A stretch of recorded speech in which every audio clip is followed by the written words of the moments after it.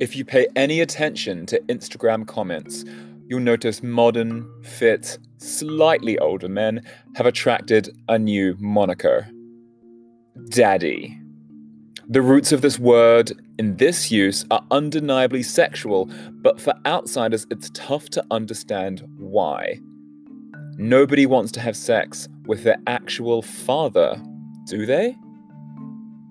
Thankfully, that's not what this is about.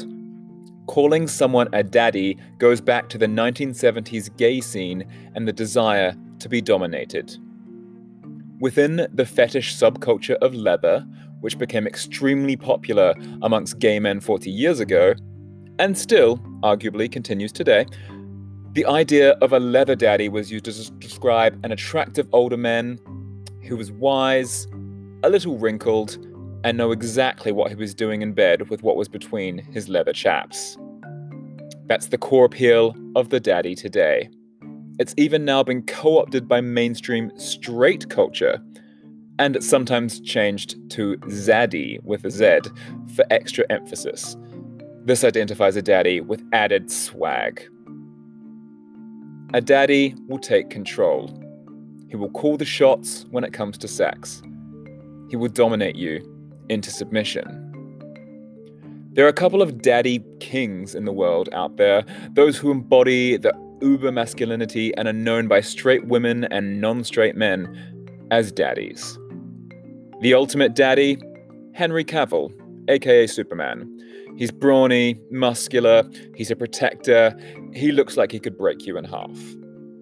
The late Luke Perry, he was considered a daddy too, as is Jason Momoa, Idris Elba, Jon Hamm, even Chris Hemsworth. You get the picture. The stereotypically hot, square-jawed men, around 40 years old, that are equal parts father fantasy and fit guy reality. The female equivalent of the daddy is the MILF. This term was popularized after the release of American Pie in 1999 with the character Stifler's mom, an overtly horny and seductive housewife in her mid-40s that was eager to have sex with younger men. For the uninitiated, MILF stands for Mother I'd Like to Fuck. Yet calling someone a MILF hasn't really been seen as a compliment over the last 20 years. In fact, it's been coded, rightly so, as misogynist. It's a trope used by randy boys and men for their porn searches and little else. Daddy, on the other hand, is a compliment that men are taking on and owning. That's because the daddy has been hypersexualized instead of demeaned like the female counterpart. In the porn world, "Who's your daddy?" and "Yes, daddy" are common phrases to hear during vigorous sex on camera. They denote a male being worshipped as a father figure as he pounds away. Perhaps, and I'm just guessing here, it's a manifestation of a fantasy one may have about having sex with their friends' dads when they were coming into sexuality as teenagers. Personally, I like being called daddy, although I'm only 34. Some of my friends use it jokingly on social media when I post a, quote, hot picture, and it's been used leading up to and even during sex too.